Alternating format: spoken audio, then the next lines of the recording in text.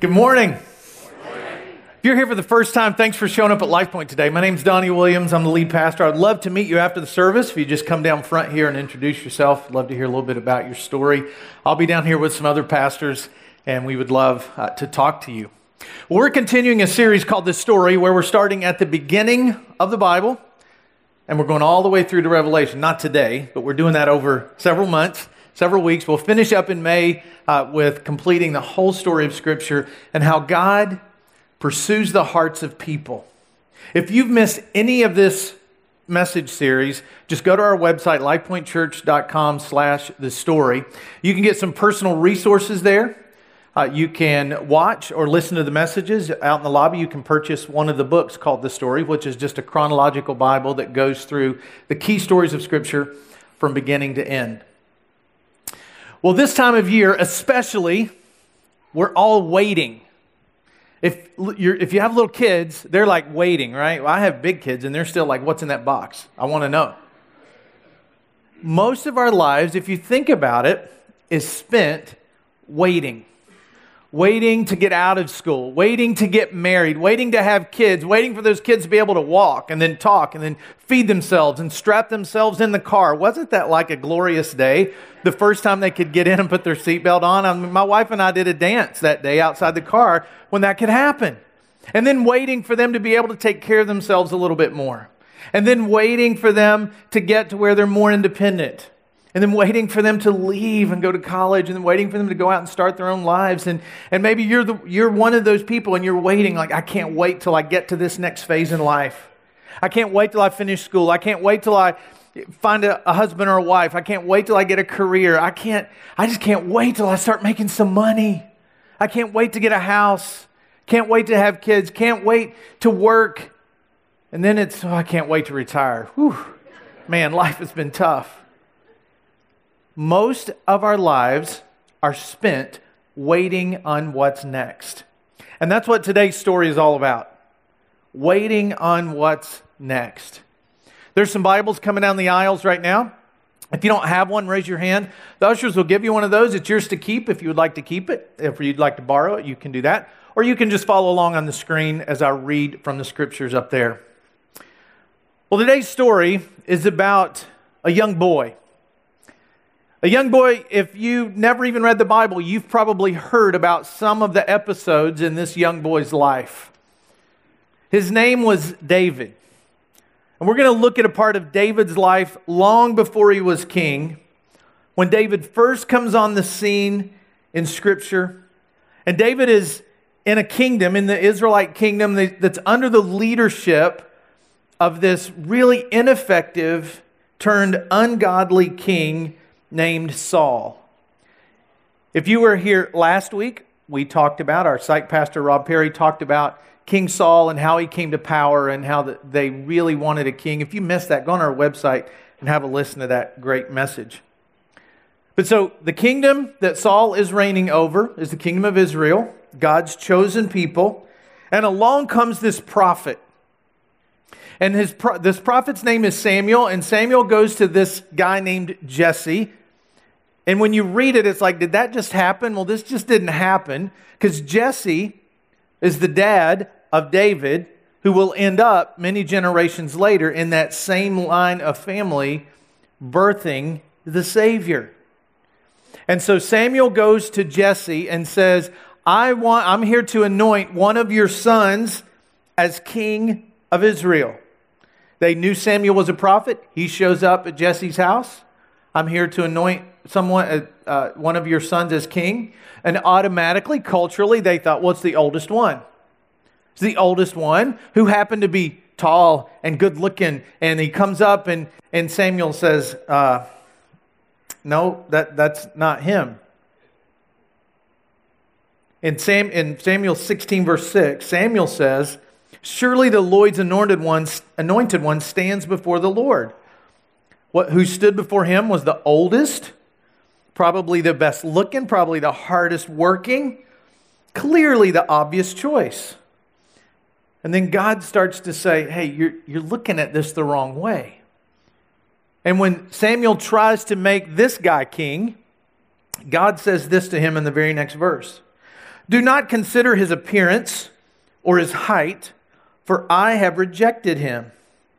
The Lord does not look at the things people look at. People look at the outward appearance, but the Lord looks at the heart. Now, these verses from God reveals a lot about God, and it reveals a lot about us. See, God is not looking for the strongest, for the best looking. God is not looking for the most talented. This verse says that God is looking for heart. He's looking for desire. Because if whoever the new leader is going to be, if they're going to lead with integrity, and they're going to lead with vision and diligence, they have to have heart. Being good looking has very little to do with whether or not someone is an effective leader. So they discover, okay, it's not the oldest, must be some of the other ones. So 6 more brothers get paraded in front of Samuel. No, it's not that one. No, it's not that one. No, it's not that one. And Jesse, the father, has to go from, one of my boys is going to be king to, okay, I don't have any boys left. You keep choosing and choosing and choosing. And the prophet says to Jesse, are these all the sons you have? And Samuel says, there's still the youngest. He's a little boy and he's just out tending sheep. So they just didn't even consider, maybe it could be the youngest one. Maybe that's who the king is going to be. And he wouldn't have been any more than a young teenager at this point. So David shows up, and it still says he was a good-looking kid, but there was something different about him. He's young, and then God says, this is the one. And God looks at him and finds in him the heart that he's looking for to lead. And so Samuel brings him out and he anoints him, literally pouring this oil over his head, rubbing it on his forehead as a sign that God's favor is upon him, that God's Spirit is upon him, and he's going to be king.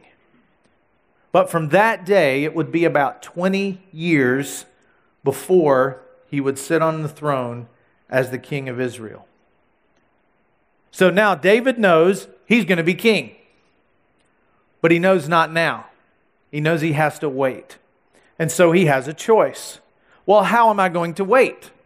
He's either going to wait and say, I'm just going to kick my feet back and go back out in the field, call me in 20 years when the other king dies, and I'll come back and be king. He could have done that. Or he could have started to actively wait and actively pursue what God wanted him to do. He chose to use the time in waiting to get ready for what was next. Instead of just in a daydream way thinking, I'm going to be king someday. I'm going to be king. And looking at all of his brothers saying, none of you got chosen, I got chosen, I'm going to be king. He didn't use that time to gloat. He didn't use that time to go out and just, go crazy. He used that time to prepare himself for what was coming next. And a lot of the reason that David was able to do that a young boy was able to approach this in such a mature way, was because of the way he handled waiting. So we're going to look at some of the ways and some of the things that happened to David and what he learned while he waited. So if you're taking notes, write this down. First thing that David would have learned in this 20-year waiting period is solitude prepares me to hear from God. Now, solitude is something, when I say it, you're probably going, what do you mean solitude? Like being lonely? Got that. I'm lonely.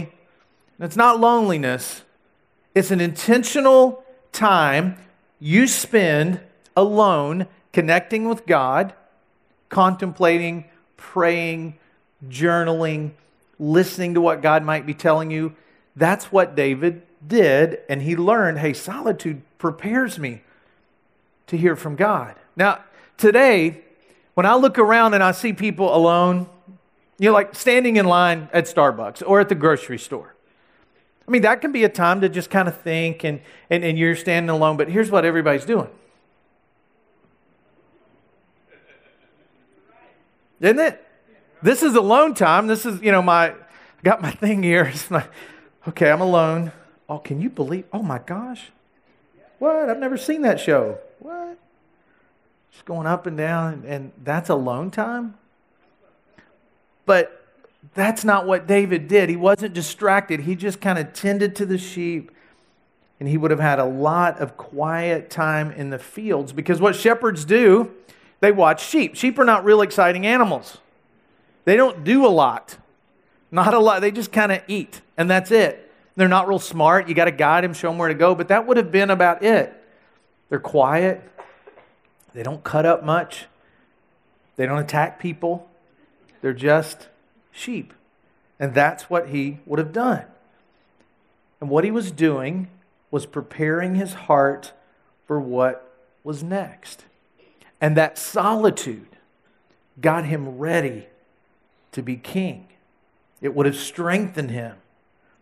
See, spending time alone with God will do your heart good. If you just started coming to church, or you're just kind of checking out Jesus, find out what it's all about, that may seem really foreign to you. But spending time alone, in silence, thinking, praying, it really will do a heart good. Now, I have, what I do, my position requires quite a bit of responsibility. And that requires me to really kind of be on my game and to think and to be alone with God and to pray and to try to think about, God, what do you want us to do next? How should I communicate that? How should we do this? What's the big next step? How are we going to reach more people? How are we going to connect our whole city with God? Constantly, never stops, just keeps going. There comes times when my wife looks at me and says, have you been getting along with God? Because you need to. You really need to go. You really need to spend a day. She can tell. She can tell when it's going on my strength rather than the strength I get from spending time alone with God. And your life is the same way with whatever you do. Solitude will help you connect with God in a way that nothing else can. And your spouse or your friends, they can probably tell. They may not verbalize it and say, you need to get alone. They may just say, hey, leave me alone for a while. Don't come around. But go for your run, your drive, or whatever it is you do to get alone. Something just feels better. And if you're at a confusing point in life where you don't know which way to go, and you've asked and asked and asked everybody hoping to get the answer you really want, stop doing that and just spend time alone with God. If you don't even know what that means or how to do that, come talk to me afterwards. I would love to kind of guide you through. This is what it means to have time with God. This is what it means to have solitude. Right now, we're at the busiest, most stressful time of everybody's year. It's Sunday, a couple days before Christmas. You probably got family in town, or they're coming to town. You've been dreading it, and then Christmas Eve hits. You're going to bring a whole bunch of people to Christmas Eve service, right? And then after that, it's like off to the races and whatever traveling you're doing or whatever stuff you have to do. And then you got to catch the after Christmas sales, because that's like better than the after Thanksgiving sales. And you just start thinking, oh no, and life just starts getting busy again. Take some time to be alone. Even if it's 30 minutes, whatever it is, get time alone. God tends to use people that make themselves available to Him.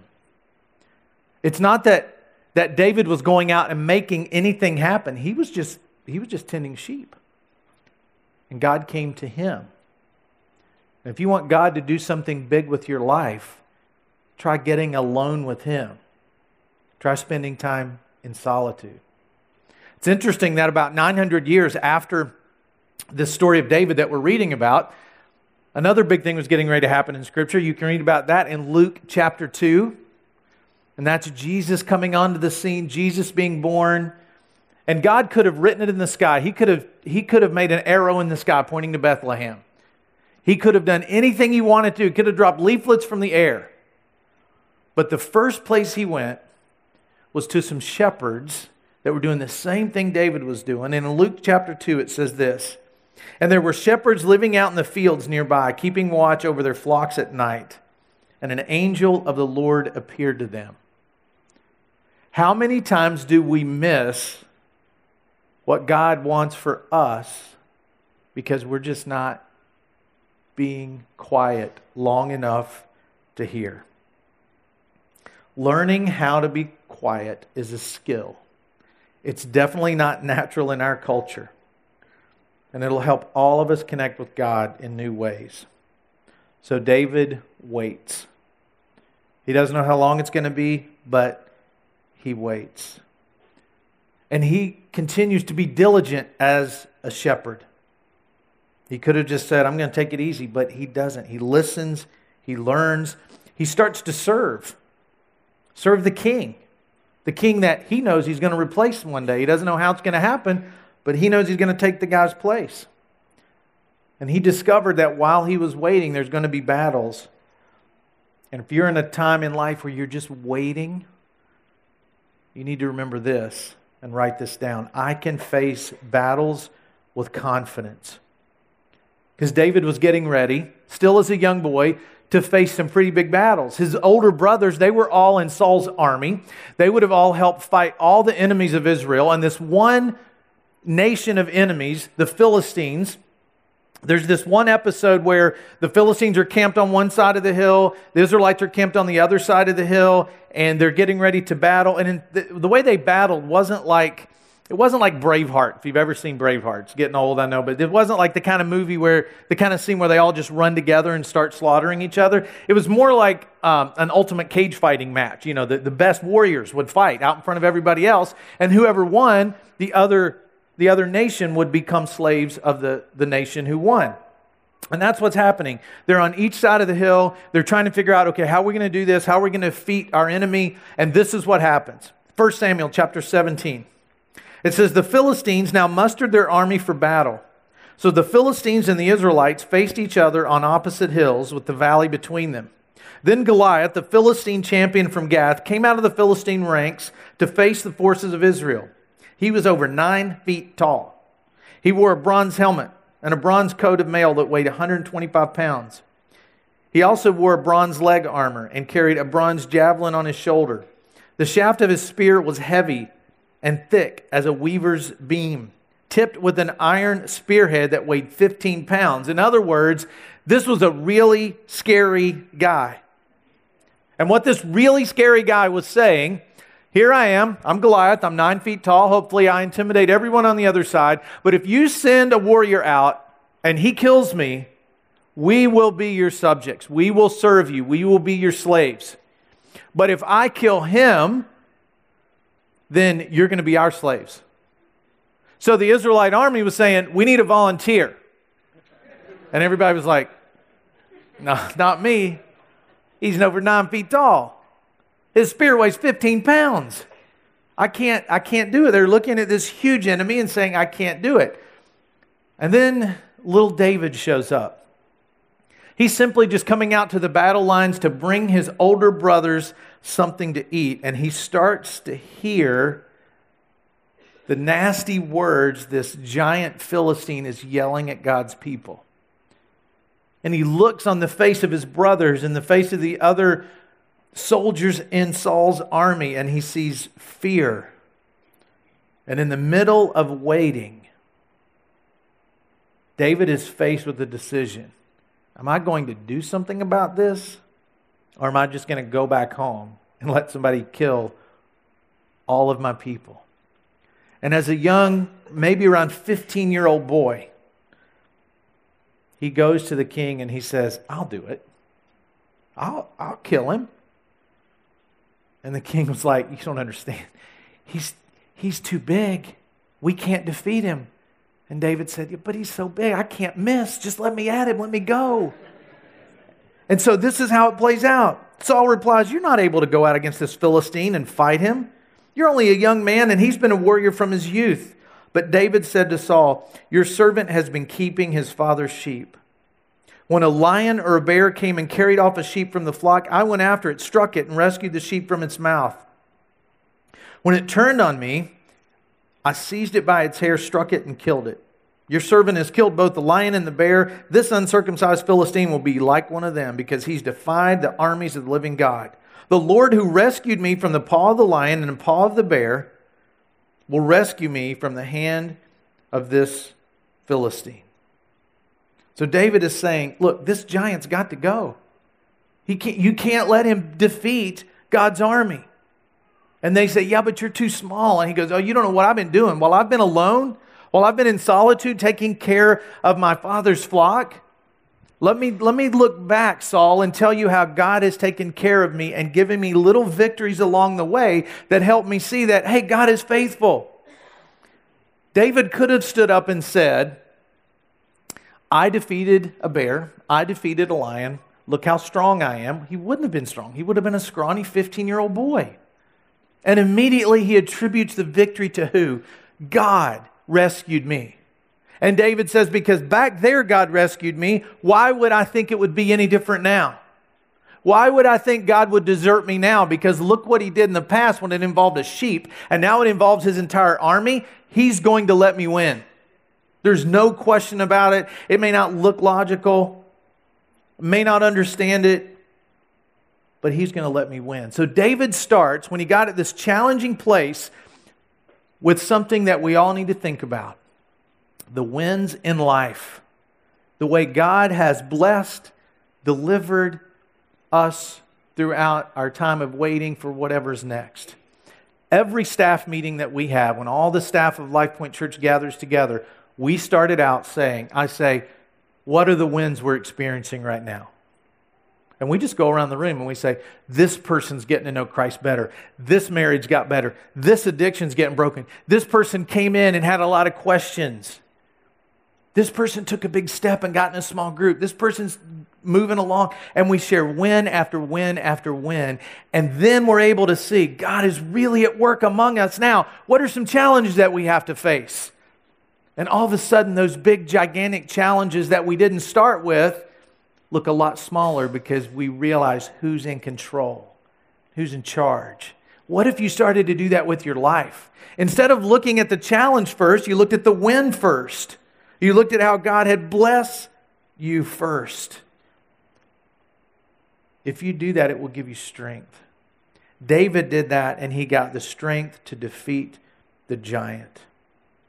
Goliath keeps running his mouth and running his mouth. David doesn't listen. He just says, I'm going to shut you up. If you read that, that's a paraphrase, but that's what he says. I'm going to shut you up. And he does. He slings the stone. It hits Goliath between the eyes, and he goes down. And you can imagine the silence on the field that day. When they're like, he won. He really won.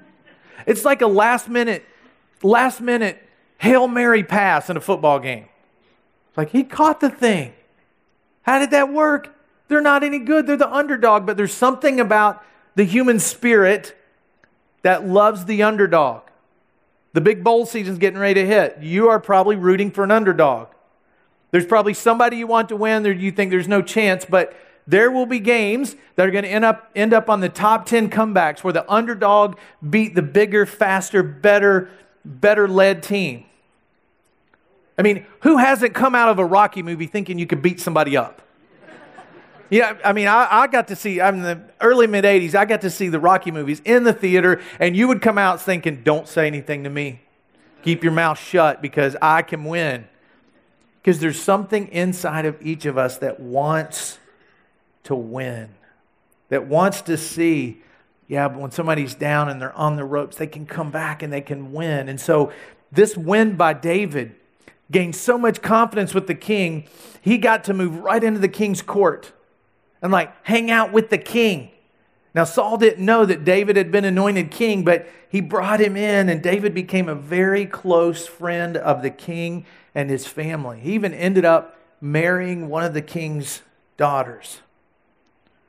And when David later would write the Psalms, no doubt when he was saying these words, he was thinking back how God had delivered him when he said, the Lord is my rock, my fortress, my deliverer. My God is my rock in whom I take refuge, my shield and the horn of my salvation and my stronghold. So David got past this giant and he won. And then Saul began to get jealous of David's popularity, and Saul makes a decision, I'm just going to kill him. And he tries and tries and tries. And finally, David's wife, the daughter of Saul, says they're going to try to kill you. I need to get you out of the city. So he leaves with some of his men, and they're out in the desert. And Saul's made a decision. I'm going to really kill him this time. He was so intimidated. Saul was no longer leading on God's behalf, and he's intimidated. He's scared of David, and he decides he's going to kill him. And David's running in the desert because he's trying to not kill this king. He's trying to be respectful of this king. And this is how the next episode, while David's waiting to be king, plays out. After Saul returned from pursuing the Philistines, he was told, David is in the desert of En-Gedi. Saul took 3,000 chosen men from all Israel and set out to look for David and his men near the crags of the wild goats. He came to his sheep pens along the way. A cave was there, and Saul went in to relieve himself. David and his men were far back in the cave, so David was hiding.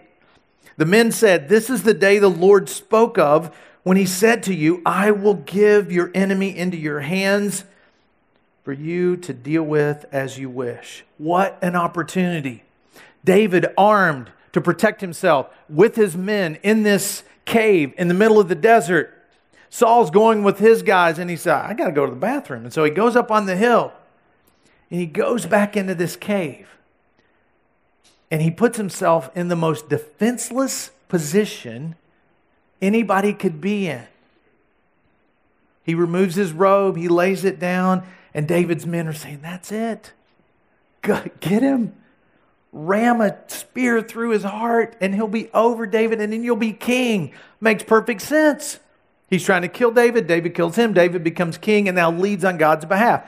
Makes sense. Why wouldn't David do it? David actually thought about it. He got close enough to cut off a piece of his robe, and then he went back and said, I just can't do it. Well, why couldn't he do it? Well, God has this thing about murdering people. He doesn't like us to do that. And so David realizes this guy might be trying to kill me and may be chasing me, but this is not the way I want to become king. This is not the way. This could not be what God meant when he said, I was going to be king, even though it seemed like the right thing to do. David understood something that we all need to understand while we're waiting on what's next.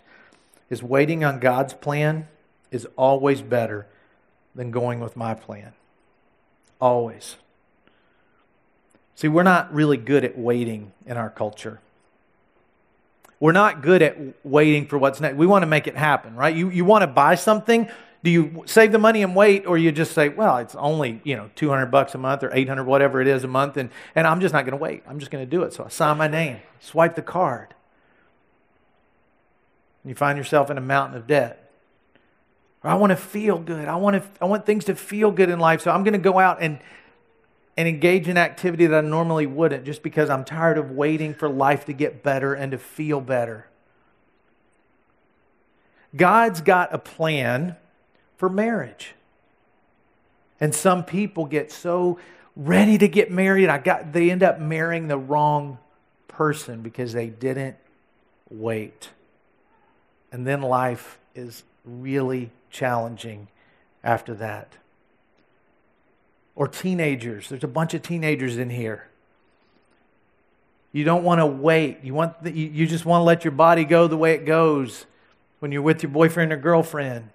And you don't want to wait for God's plan for sex. You take it into your own hands, and then you've given away a gift that was really meant for your husband or wife, all because, hey, I don't want to wait. I don't want to wait on this, but waiting is God's plan, and waiting on His plan is always better than going with mine. And David would have thought of that, how will I explain how I became king when my grandkids are around the dinner table saying, Grandpa, tell us how you became king. Well, listen, kids, I was hidden in the back of this cave, scared to death, running for my life. And the real King Saul came in to take a royal time at the bathroom, okay? He came in to use the bathroom. And I just rammed a spear through his heart. You can see the grandkids like, can you say, is there a better way to tell it, Grandpa? David knew this is not the way God wanted this to happen. So David and Saul made up because Saul figured out, you could have killed me and you didn't. So you really are being respectful of my leadership. You really do want to follow me as your king. They made up. Saul ended up getting killed in battle the way God had planned it. And then David becomes king. And what started out as this young teenager who faced battles waiting on God, who ended up going with God's plan instead of his plan, David ends up sitting on the throne realizing, and he had to look around at days and think, God can really use anybody. God can use anybody to do anything. If he can use a little shepherd boy to lead a nation, he can use you. You may think your life's a wreck. You may think you have so many mistakes behind you or going on right now, or you may be unsure of your future. You don't know what's next. But God used a little shepherd boy that everybody else forgot to lead a nation, which ended up birthing a Savior. See, because through the line of David, Jesus was born. David led a nation. Christ came to earth to lead our souls. See, normally little shepherd boys, they don't kill 9 feet giants, 9 feet tall giants. And they don't become kings. But when God is in the mix, they do. So while you're waiting for what's next, let God use you. Even if you're in the middle of a difficult time, you can still allow God to use you to make a difference while you wait. And while you wait for whatever's next in life, realize that solitude will allow you to discern the voice of God better than anything else.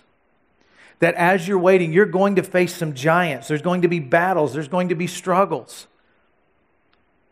But in the end, going with God's plan is always better than going with my plan. Let's pray. God, thank you for this encouraging message from the life of David. May this message help us as we wait for what's next in life. I pray this in Jesus' name. Amen.